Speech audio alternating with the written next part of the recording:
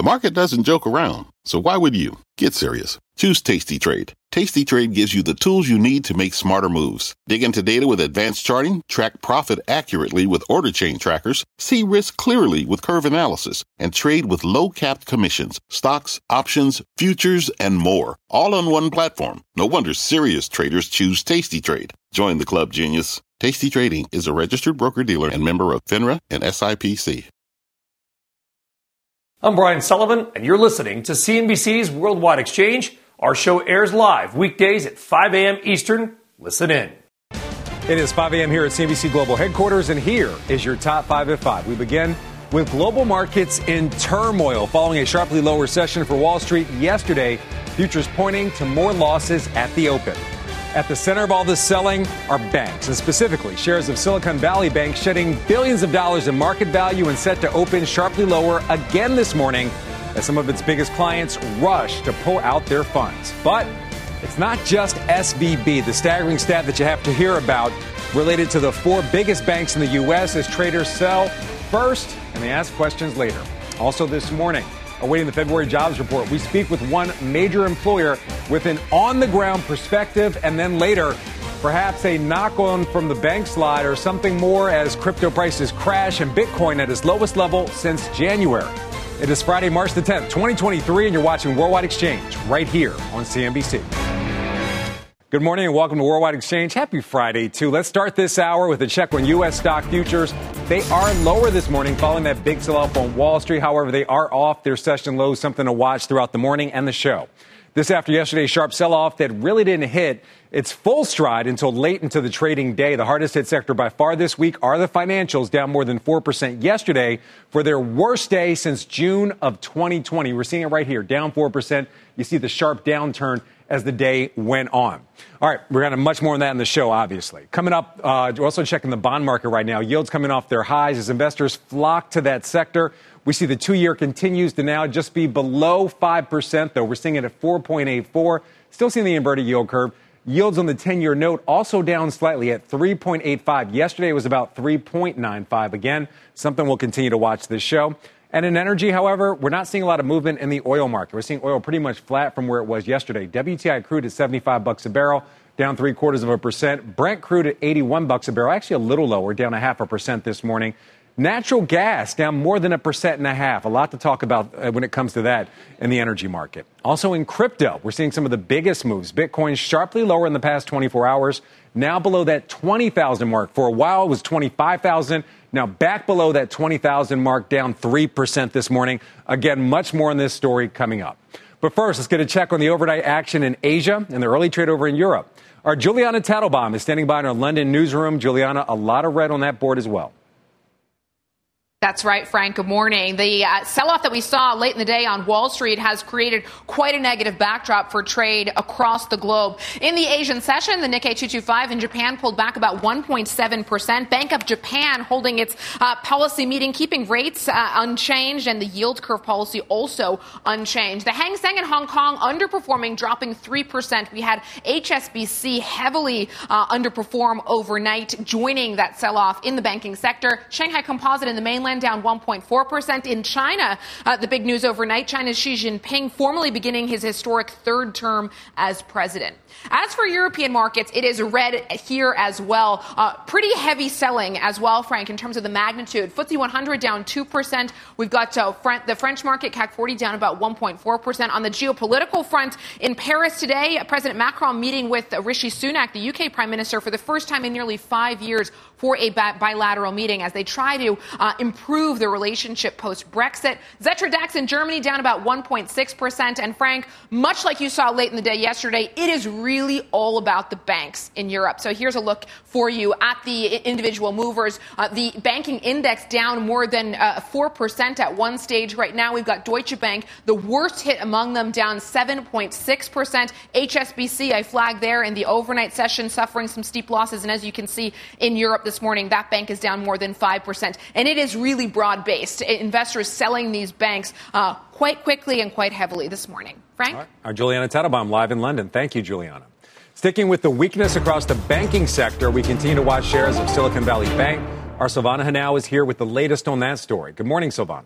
Good morning, Frank. Yeah, that's right. So shares of Silicon Valley Bank set to extend yesterday's massive losses this morning. After shedding more than 60% yesterday, the stock is set to open down another almost 30% today. And today, headwinds for the bank compounding in the past 24 hours, Frank. It looks to shore up its capital reserves. Now, numerous reports this morning that Peter Thiel's Founders Fund is advising its companies to pull money from Silicon Valley Bank, even as SVB CEO calls for calm. And it's not just Thiel. Sources tell CNBC, Coatue Management, Union Square Ventures, Founders Collective, and as many as 15 other VCs are pulling or considering withdrawing their money from Silicon Valley Bank. The lone standout is Andreessen Horowitz, which is advising its clients to withdraw all but $250,000, which is federally insured. Also weighing in this morning, Pershing Square CEO Bill Ackman tweeting the failure of Silicon Valley Bank could, quote, destroy and long-term driver of the economy. And he is calling for a partial government bailout, Frank. Yeah, Bill Ackman with a series of tweets on the matter. Something to watch. We're actually going to talk a little bit more about that right now. Silvana Henao, we'll see you later on the show. All right, as I mentioned, sticking with stocks and futures under pressure again this morning. Right now, we're seeing red across the board here. The Dow looks like at this point, still again, very early, could open up more than 150 points lower. The Nasdaq, surprisingly, the least impacted by all this. This after yesterday's late sell-off that saw all three major indexes extend their losing streaks to 3 straight sessions. Financial stocks leading the market lower, with the sector coming off of its worst day since June of 2020. Joining me now to discuss, Linda Bakshin, Senior Portfolio Manager and Senior Vice President at Federated Hermes. Linda, thanks for being here. Thank you. All right, so Linda, so much talk about Silicon Valley Bank, a small bank, at least relatively compared to a JP Morgan or a Citi, and reportedly really serves a niche market tech company, particularly startups. Why is there so much concern about the issues for this particular bank? This particular bank is, much more of a liquidity crunch. And I think the market is conflicting systematic issues with specific company issues that Silicon Valley is experiencing. But we are coming into a week where the Fed is raising potentially 50 basis points. You had a conference where net interest margins were under pressure, as KeyBank stated, so earnings are potentially under pressure. You also had Silvergate closing its gates because of crypto. So Silicon Valley is just another issue on top of everything else that the investors have experienced this week. However, Silicon Valley itself is not a systematic issue. The banks themselves, the JP Morgans, Bank of Americas of the world, are fine. This particular one is much more of a liquidity bank crunch and very much stock specific. All right, so you're saying the big banks are fine, but I want to talk to you about this. We've heard a lot of portfolio managers say banks and financials are more attractive because of the rising rate environment. But when we look so far this year, we've seen them underperform riskier assets. Things like the ARK Innovation ETF have outperformed banks. The triple Qs have outperformed banks. So why are we seeing investors run to these riskier assets during a time when banks should be outperforming? Well, there's really, in my mind, 2 reasons. One, the net interest margins are coming down. Deposits are leaving. So there's a lot more churn in that deposit. And hence the net interest margins are getting pressured means earnings are getting pressured. And second, I think it's really more about an economic issue. Are we going to a hard landing or a soft landing? If it is a hard landing issue, then credit comes into question. So the whole, growth potential of financials of the next 6 to 12 months is, a little bit murkier than it was maybe, 3 to 6 months ago. And hence valuations haven't really hit rock bottom to make that sector hugely attractive versus some of the tech companies that were hit pretty hard last year. All right, Noel, this is a little bit murky what the Fed's going to do. We're going to get a little bit more visibility with the jobs report today. Jay Powell's testimony, and in it, he said he was going to watch and follow the data.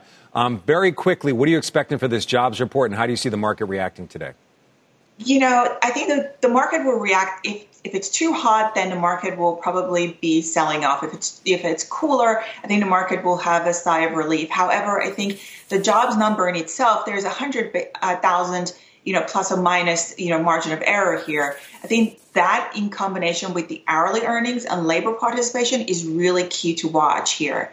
But Fed wants to slow the economy down, and I think that's really the important part here. They do want to see that employment market weaken a lot more to contain wage inflation.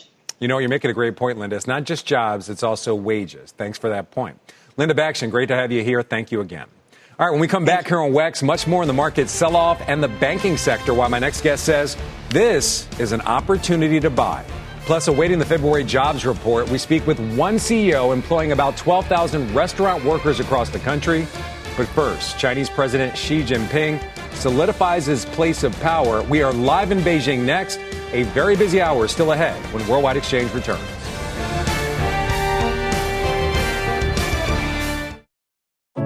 What does it mean to be rich? Maybe it's less about reaching a magic number and more about discovering the magic in life. At Edward Jones, our dedicated financial advisors are the people you can count on for financial strategies that help support a life you love. Because the key to being rich is knowing what counts. Learn more about our comprehensive approach to planning at edwardjones.com/findyourrich. Edward Jones, member SIPC. At the UPS Store, we know things can get busy this upcoming holiday. You can count on us to be open and ready to help with any packing and shipping or anything else you might need. Is there anything you can't do? Actually, I don't have a good singing voice. The UPS... Nope. But our certified packing experts can pack and ship just about anything. At least that's good. The UPS Store. Be unstoppable. Most locations are independently owned. Product, services, pricing, and hours of operation may vary. See Center for details. Come in today to get your holiday goodies there on time.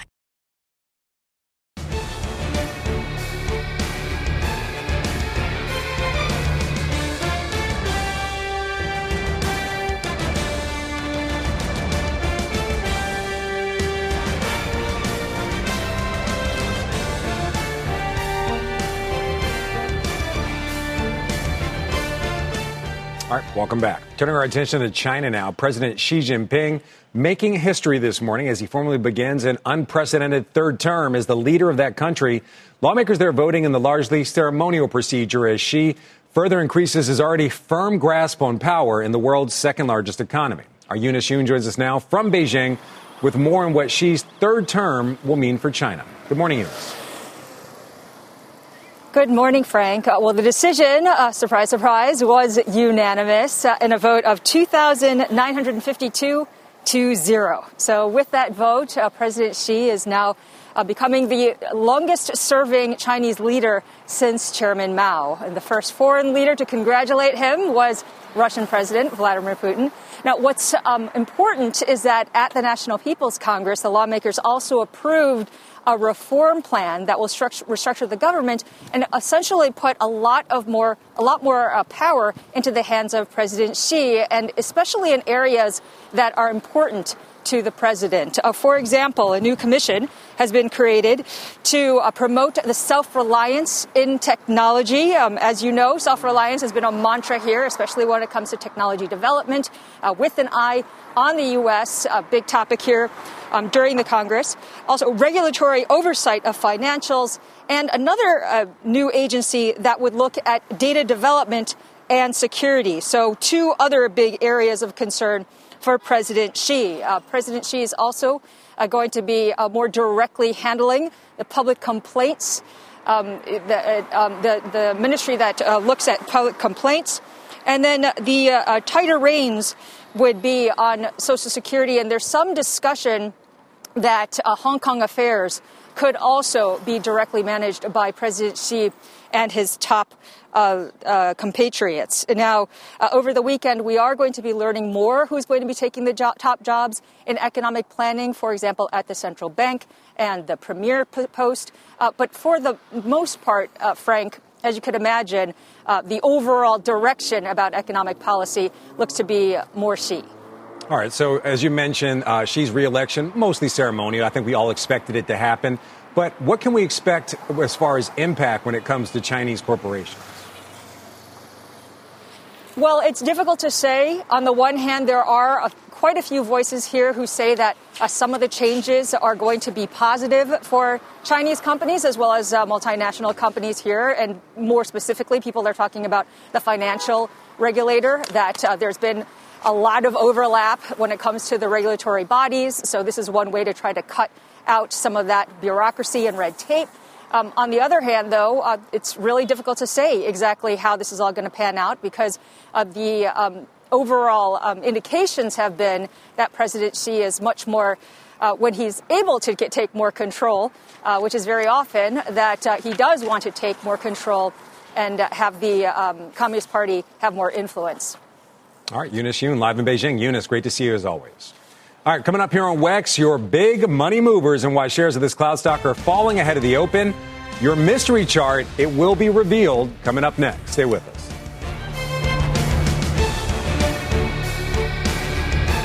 From their innovative practice facility to unmatched views from the fairway, the PGA of America is helping lower scores and elevate fan experiences with 5G solutions from T-Mobile for Business. Together, we're using AI-powered analytics to expand coaching tools and bringing fans closer to the pros with 5G connected cameras. This is game-changing innovation. This is the PGA of America with T-Mobile for Business. Take your business further at T-Mobile.com/now.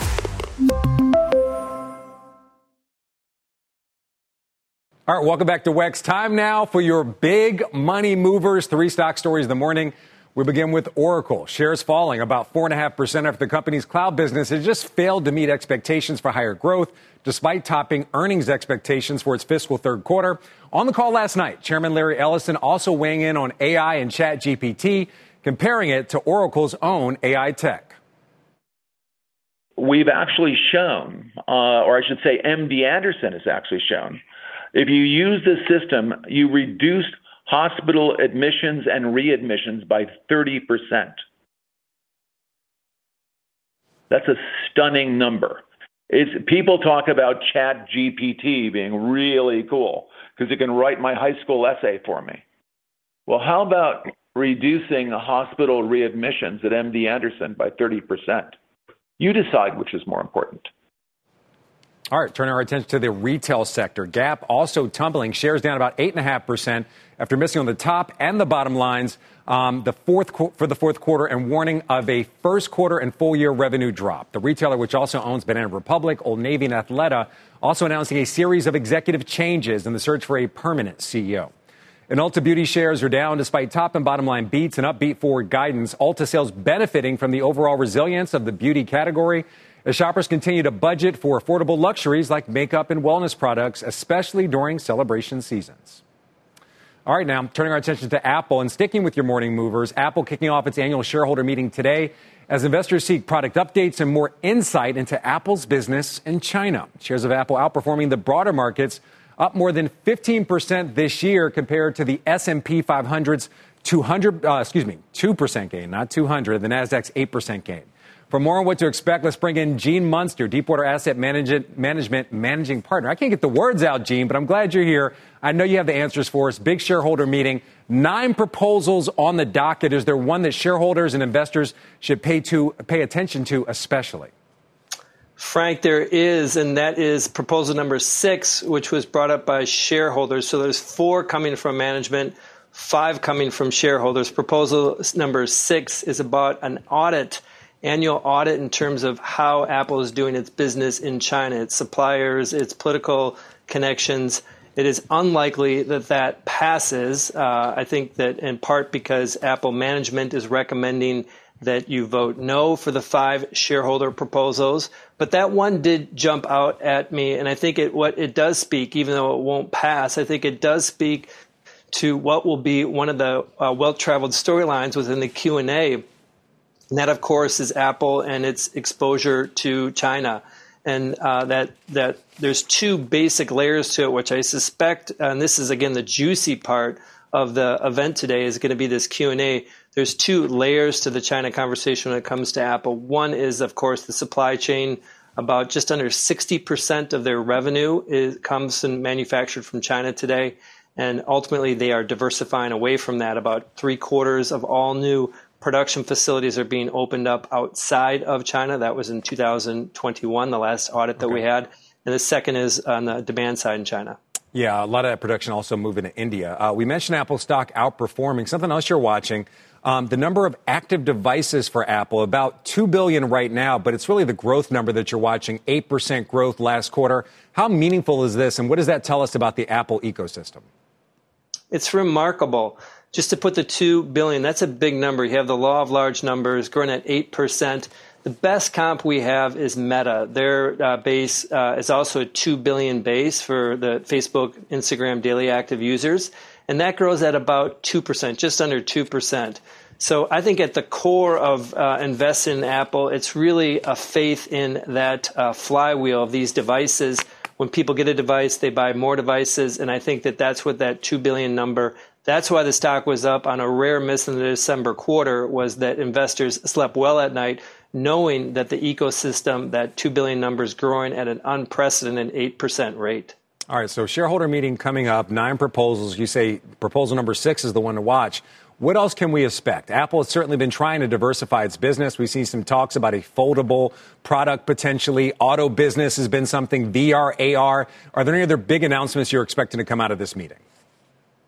Well, highly unlikely we get any announcements. They may hint. I think Tim Cook will probably hint to these AR glasses. I think he'll probably say something to the effect of, we believe in augmented reality. Kind of a fun side point is Apple doesn't use the word metaverse because Meta kind of has owned that.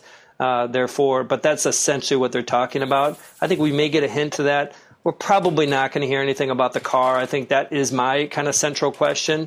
And I think what we might get is just some indication about the pace of R&D, and you'd kind of fill in the blanks that if it's a big number, they probably are working on a car. That to me is just has a huge impact potential on where Apple stock. Quick numbers: Apple gets 4% share of the automotive market. That would add about 25% to their business, and it is something that they're not going to tell us much about, but that's what I desperately want to hear about. Gene, you got to stop holding us off on the juicy parts and that other good part, man. Great to have you on the show. Appreciate the insight. Frank. Hope to have you back soon. Thank you. As we head to break, a check on some of the biggest NASDAQ laggards this week. Top of the list, Rivian, with a more than 14% decline. Worldwide Exchange, back right after this.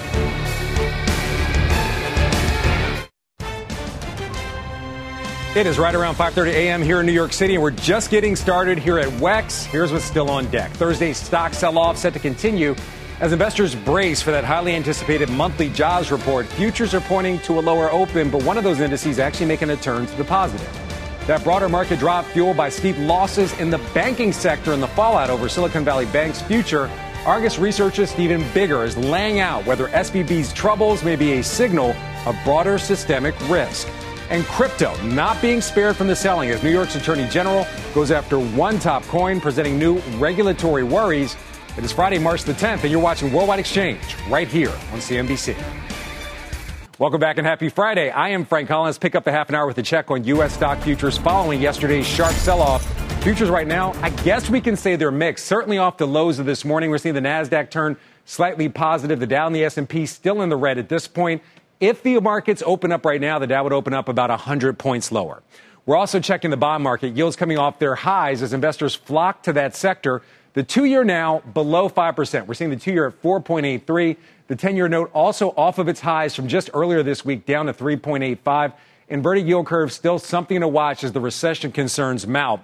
We also are taking a look at energy. Oil basically flat from where it's been all week long, maybe down just a little bit. WTI crude at $75 a barrel, down 0.5% right now. Brent crude at $81 a barrel, also down about 0.5%. Natural gas, the hardest hit this morning at least, down more than 1%. All right, let's get a look at how the early trade is shaping up over in Europe. Our Juliana Tattlebaum is back with a look now from our London newsroom. And Juliana, again, a lot of red arrows over there across the pond. There certainly are, Frank. Now, we have bounced off the lows of the morning, but we're hovering around them. So we've got a red for every single major borsa in the region. FTSE 100 down 1.8%. The CAC 40 down about 1.3%. Xetra DAX down 1.4% as investors grapple with the fallout from SVB. And as you said, ponder the question of whether this is representative of further risk in the broader banking sector. And judging by the reaction in the banks, there are a lot of nerves. Here's a look at how the European banks are performing. Heavy selling across this space. Deutsche Bank getting hit the worst. We're down about 7.4%. Commerzbank also getting sold off about 3.8%. HSBC in the overnight session dragged down stocks there. And now in the UK, HSBC stock down 5.9%. 1.1%. So it is a broad-based sell-off in the banking sector. More broadly, we've got investors favoring the more defensive parts of the market, as you would expect in this risk-off environment. So the utilities sector is actually trading higher this morning, up about 0.2%. Food and beverage, telecoms, and household goods, as well as healthcare, also showing to be more resilient. So investors clearly looking to put their money into those assets, which are typically considered more defensive. On the downside, there is banks right out at the bottom, down 3.8%. Financial services, which houses some of the key banking stocks as well, down 2.75%. So clearly the underperformers of the morning. Frank? All right, Juliana, thank you very much. All right, turning our attention back to our top story. Silicon Valley Bank extending yesterday's massive losses after falling more than 60%. Shares this morning down again, down almost 40% as some of tech's biggest VCs like Peter Thiel tell clients to pull their money. The sudden share collapse of Silicon Valley Bank and separate but equally troubling liquidation and shutdown at Silvergate Capital, sending shockwaves throughout the banking sector.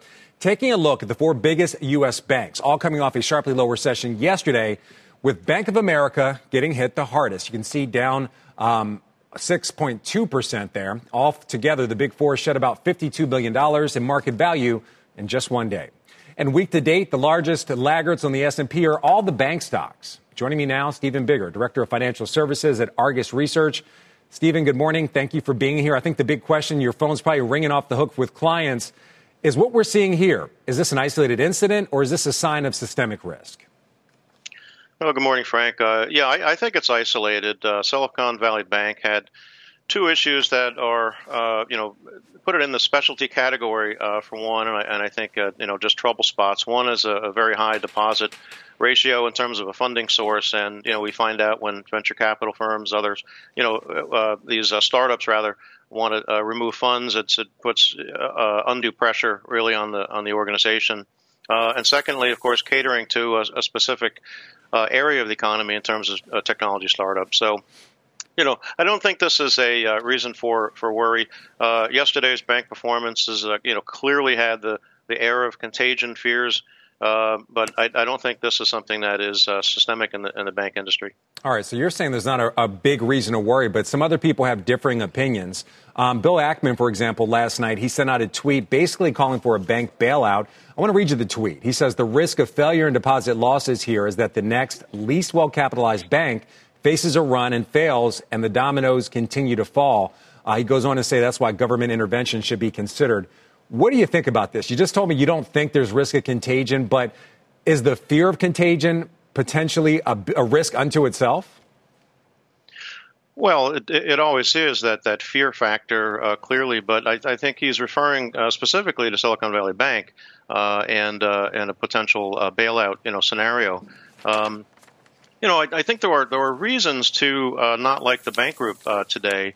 And those would be, the Fed unable to stick that soft landing and having delinquencies rise too high, massive, increases in credit losses and loss provisioning. Also, the very weak capital markets. We've had a dismal start to the year again in terms of capital formation. But the Silicon Valley Bank situation, I don't think, again, is going to be systemic and cause bank runs outside of some of these firms that are worried about meeting payrolls and funding their own growth situation. And again, very targeted to startups in the technology space. All right, so we've been talking about the big banks for the most part, but yesterday we saw the KRE Regional Bank ETF fall 8% as well.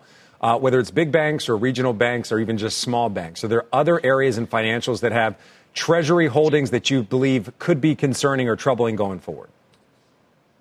Well, there are some smaller regional banks that might have some pockets of overexposure to single sectors, and that might be of some concern.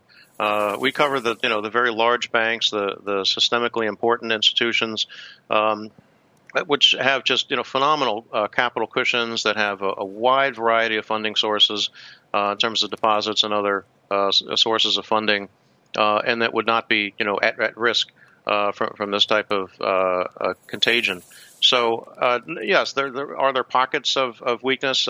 Sure, the the Fed has highlighted this notion of having the available for sale and held for till maturity losses in bank portfolios now exceeded about $600 billion. And banks don't need to take those losses if they hold them to maturity. And I think that's where the vast majority of the banking sector is, not forced into a position of selling.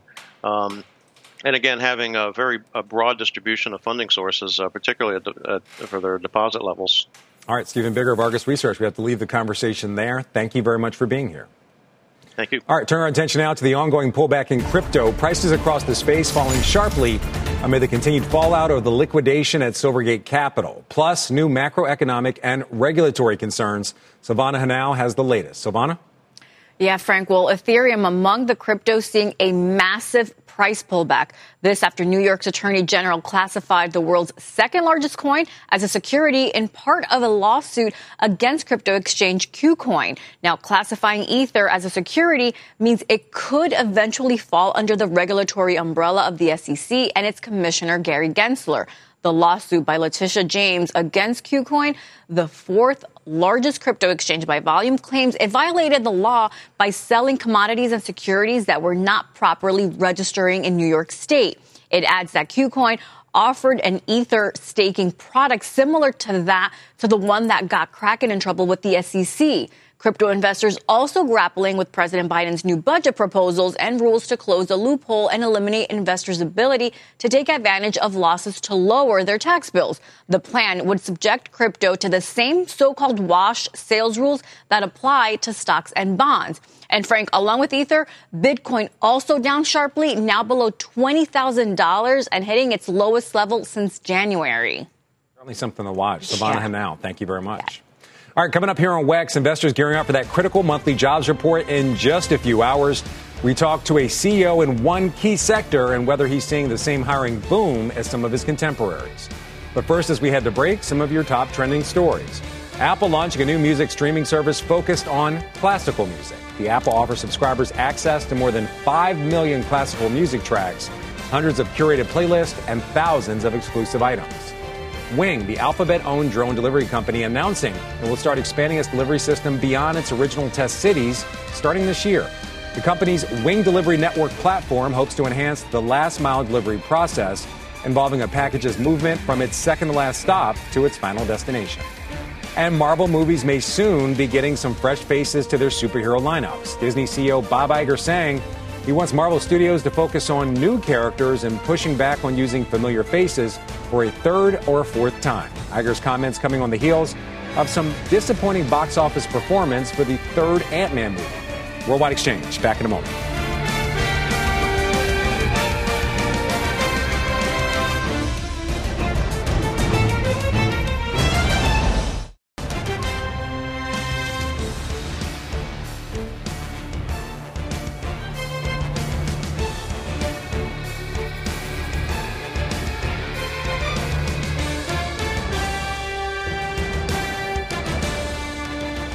All right, time now for another round of big money movers. First up, Allbirds, shares of the apparel maker tumbling after it reported a wider fourth quarter loss and revenue dropped 13%, missing forecast. Shares are down more than 23%. The company announcing a new strategic transformation plan to spark growth and improve cost. Allbirds also says its CFO is stepping down. DocuSign dropping today despite reporting better than expected fourth quarter results. The maker of e-signature software also issuing first quarter guidance that was in line with estimates. DocuSign announcing its CFO will resign later this year. Last month, the company cut 10% of its workforce following an early round of layoffs last fall. Shares are down nearly 12%. Vail Resorts' second quarter earnings missing forecast, although revenue came in just above estimates. The company cutting its guidance for the year due to significant weather disruptions. Vail says its western U.S. resorts were hit by travel disruptions during the holidays and Lake Tahoe by severe snowstorms, while its eastern resorts also saw extreme weather. Shares are down 1.5%. Investors waiting one of the most important economic data points of the month due out in just under 3 hours from right now, the February jobs report. Economists forecasting employers added about 225,000 new jobs last month, much lower than that blowout 517,000 number from January. The unemployment rate expected to hold steady at 3.4%. A key sector to watch will be leisure and hospitality. In January alone, net job gains in the space totaled nearly 130,000. Let's get some on-the-ground insight with one of those employers. Chris Tomaso is the CEO of First Watch, a fast casual restaurant group with 474 locations across 29 states, employing around 12,000 people. Chris, good morning, and thank you for being here. Good morning. Thanks for having me, Frank. All right, so we're waiting this jobs report. You obviously have real-time insight into the jobs market. Give us a sense of what it's like to hire people right now. I know about 46% of your employees are full-time, about 54% are part-time. Yeah, we have about 13,000 employees across the United States in all of our restaurants. And I have to say, for us, hiring hasn't been a challenge. We're fully staffed on the hourly level. We're fully staffed on the management level with enough to support our growth. We've been the fastest growing full service restaurant company in America the last couple of years. And so I think that opportunity and that growth helps us attract the best and the brightest. And we're a daytime only concept. And we think that's a key differentiator for us too, our ability to hire. So much easier now and today than it was in the early days of the recovery of COVID. You know, I got to be honest, Chris, I've never been to one. Our producer, Evan Falk, was telling me about it. I got to check it out. We're looking at pictures of it right now. I want to talk to you about inflation and also consumer spending. I see your same-store sales increased almost 15% year over year. Is that a sign that consumers are willing to spend, or do they just have to spend because things are more expensive? We've seen an incredibly resilient consumer. I think, that could be said pretty much across the board. For us, when we're thinking about the consumer and looking at their behaviors and any red flags, we're not seeing anything. Typically, you would see a consumer manage their check by maybe ordering, not ordering a beverage or managing their check other ways. We're not seeing that. We're seeing our beverage attachment up. We're seeing our traffic up. So, again, we're seeing a very resilient consumer, and that was illustrated in our recent earnings report. All right, so we're seeing a lot of rate hikes that are obviously increasing the cost of just about anything. That's their intent, to slow down the economy. How does that impact you? Is there a certain level, let's say, car financing gets to or mortgage rates gets to that actually eats into your business, no pun intended? Yeah, we do watch that. We've been very conservative on our pricing with a goal of maintaining or improving our relative and absolute value. I think consumer has experienced tremendous inflation in grocery. So, make meals at home. We've tried to shrink that and make it more appealing to go out to eat. We're in affordable luxury. We, our per person average is around $16.50. So we feel like we're in a good sweet spot for the consumer as they become more discriminate as far as where they, spend $90. Yeah, Chris, we're looking at your food. I'm starting to get hungry. But on a serious note, you mentioned grocery inflation. How does that impact your business and your bottom line when you see inflation of commodities in general? That obviously is what you serve, wheat, bread, eggs, et cetera. Yeah, so, our philosophy, our pricing philosophy has pretty much been to raise prices only enough to cover inflation. We took a bit of a deviation from that over the past couple of years. We didn't take any menu price in 2021, even we had significant commodity inflation, and we've gotten back to a regular cadence of our price increases this past year, this past quarter. But, we've really been focusing on traffic and getting more consumers in our restaurants and, maybe taking a little bit hit on the margin, working harder, our culinary and supply chain team and in working with our partners on that. We were all negatively impacted by avian flu last year, and we think that's transitory. So we didn't want to make a permanent decision on something we felt was transitory. And so we constantly keep the value proposition in mind for our consumers. And like I said, we've been much more conservative than pretty much everybody else in our industry. All right. First Watch shares up almost 12% year to date. You know what else? I'm producing your next segment, man. I'm inviting you back. We're going to have you and the head chef here in studio. You're making me hungry with this stuff. Chris Tomaso, thank you so much for being here. We'll bring you whatever you'd like. We'd love to be. Thank you very much. Great to have you on today. Thank you. Right. Ahead here on WEX, the market sell-off set to roll on with futures pointing to a lower open. Decatur Capital's Degas Wright standing by with the names he's finding opportunity in amid renewed volatility. And throughout the month of March, we're celebrating Women's Heritage, sharing the stories of women leaders in business and those of our CNBC teammates and contributors. As we head to break, here is our own Deirdre Bosa. I grew up with three brothers in Toronto, all of them hockey players. One day, as I was watching one of their games in a cold arena, I was shivering next to my dad. He turned to me and he said, "Why aren't you playing?" The next week, I was on the ice and I'd learned something valuable. Just get out there and try. You can keep up. I played hockey for years, then I carried that empowerment with me in other areas of life and career. So my advice for other women is don't sit in the stands. You can not only keep up, but you can lead.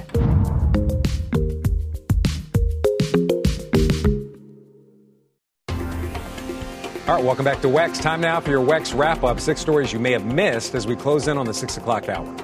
Oracle shares falling on a third-quarter revenue miss after failing to meet growth expectations for its cloud business.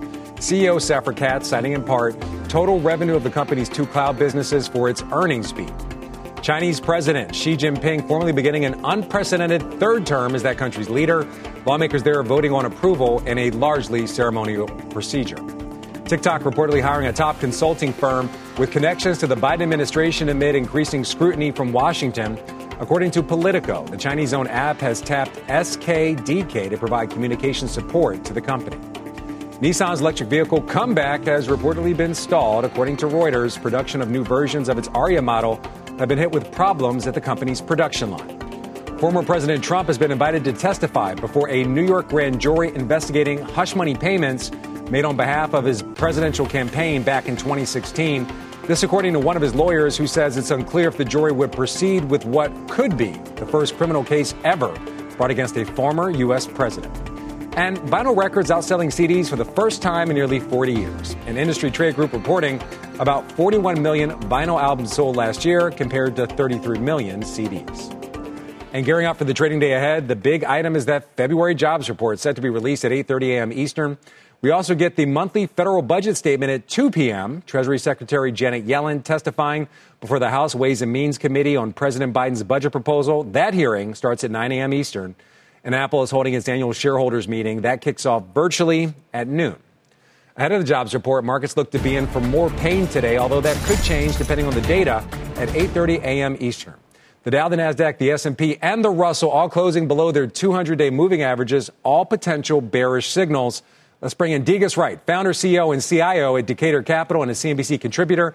So, Degas, got to talk to you about the futures right now, of course, off their lows. We saw the Nasdaq swing into the green just for a bit. Jobs report coming up before the bell. What are you expecting? Yeah, so, Frank, it's a pleasure to be on with you. And I recently met with my investor dinner group comprised of economists, business owners, and wealth managers. And we feel that first of all, the Fed's going to continue to control inflation. And so we're going to be in this trading range because the Fed's going to continue to hike rates for longer. And we're probably going to be in this range from 3,700 to 4,100. We believe that the non-farms payroll will come in hotter than expected at 225,000. And we're believing that we're going to see a 50 basis point rate hike coming up. Oh, so you already believe the 50 basis point hike is going to happen, regardless of the jobs report, regardless of CPI next week. Yeah, so once again, we're seeing that the Fed's going to have to control interest rates. And one of the things, a lot of people are saying that when they drop down to 25 basis points, that may have been too soon because we really have to control inflation. So moving to 50 basis points is what we're forecasting. Very interesting. So despite what Jay Powell said, you already see it kind of baked in there. So I also want to talk to you about what we're seeing in banking. Do you believe there's systemic risk when it comes to the banking sector? Obviously, that's one of the factors weighing on the markets today. Well, Frank, what we're seeing is that this is an opportunity to focus on companies with competitive advantage. And those are the companies that have leaders that's going to focus on the big bet. It's going to be companies that have success momentum and also those companies that are building a moat around their business. We like European banks. You've spoken some of that today. We like a bank like Banco Babio, which is a Spain-based bank with primary markets in Spain and Mexico. Its competitive advantage is its digital transformation that's serving as a catalyst for efficiency and growth. It has increased its net interest margin by 49%, and it's returning value to shareholders at 6% dividend yield. So it's interesting that you have a European bank pick. Can we show the European bank wall again? A lot of those stocks in the red right now. Is there one of those European banks that you would actually just stay away from? Well, once again, we want to focus on those banks that are having that competitive advantage. For instance, Banco. So you have to be very careful. And also the banks that are really focused on their net margin interest, and also those banks that have really strong balance sheets. And we're seeing a lot of that in the European banks. All right, we're going to get to your stock picks, too, as well, Degas. You got some interesting ones, I got to say. Some names that we don't really talk about very often. We just hit on one of them, BBVA. I want to get on another one in the logistics space. Ticker MANH, Manhattan Associates, actually a logistics software company. Yeah, so Manhattan Associates, once again, let's look at this competitive advantage. The leadership of the company's focusing on its research and development investment into a tune of about 15% of revenue. And so what that has allowed it to do is build a moat of innovation. It has a cash return on invested capital of 81% and no debt. All right, so you're focused on innovation. So let's get into your other pick. More of an industrial here, HEICO, ticker HEI in the aircraft space. So not necessarily innovation. Is this a play off our defense spending and things like that? Exactly. It's going to benefit. Now, if you look at HEICO, the leadership has really focused on providing cost leadership with quality FAA-approved parts. In 1990, HEICO only had one FAA-approved part. Today, it has over 5,000 FAA-approved parts, and it has a cash return on investment of 31%. And so this is a company that we really like. All right. So not a surprising pick from you, former Army Captain Degas Wright. Great to have you on as always, man. Thanks for the insight. All right, we're going to take one more quick look at the futures right now. Off their lows this morning right now, but still in the red right now as we look. The NASDAQ, the least impacted right now. If the market's open, the Dow would open up about 140 points lower. And that's going to do it for us here on Worldwide Exchange. Squawk Box is coming up next. Have a great Friday.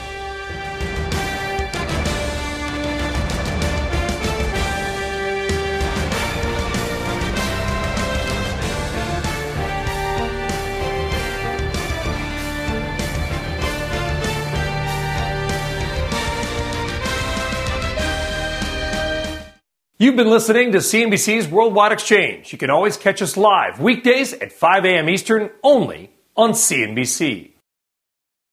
This podcast is supported by FedEx. Dear small and medium businesses, no one wants happy customers more than you do. So you need a business partner just like you.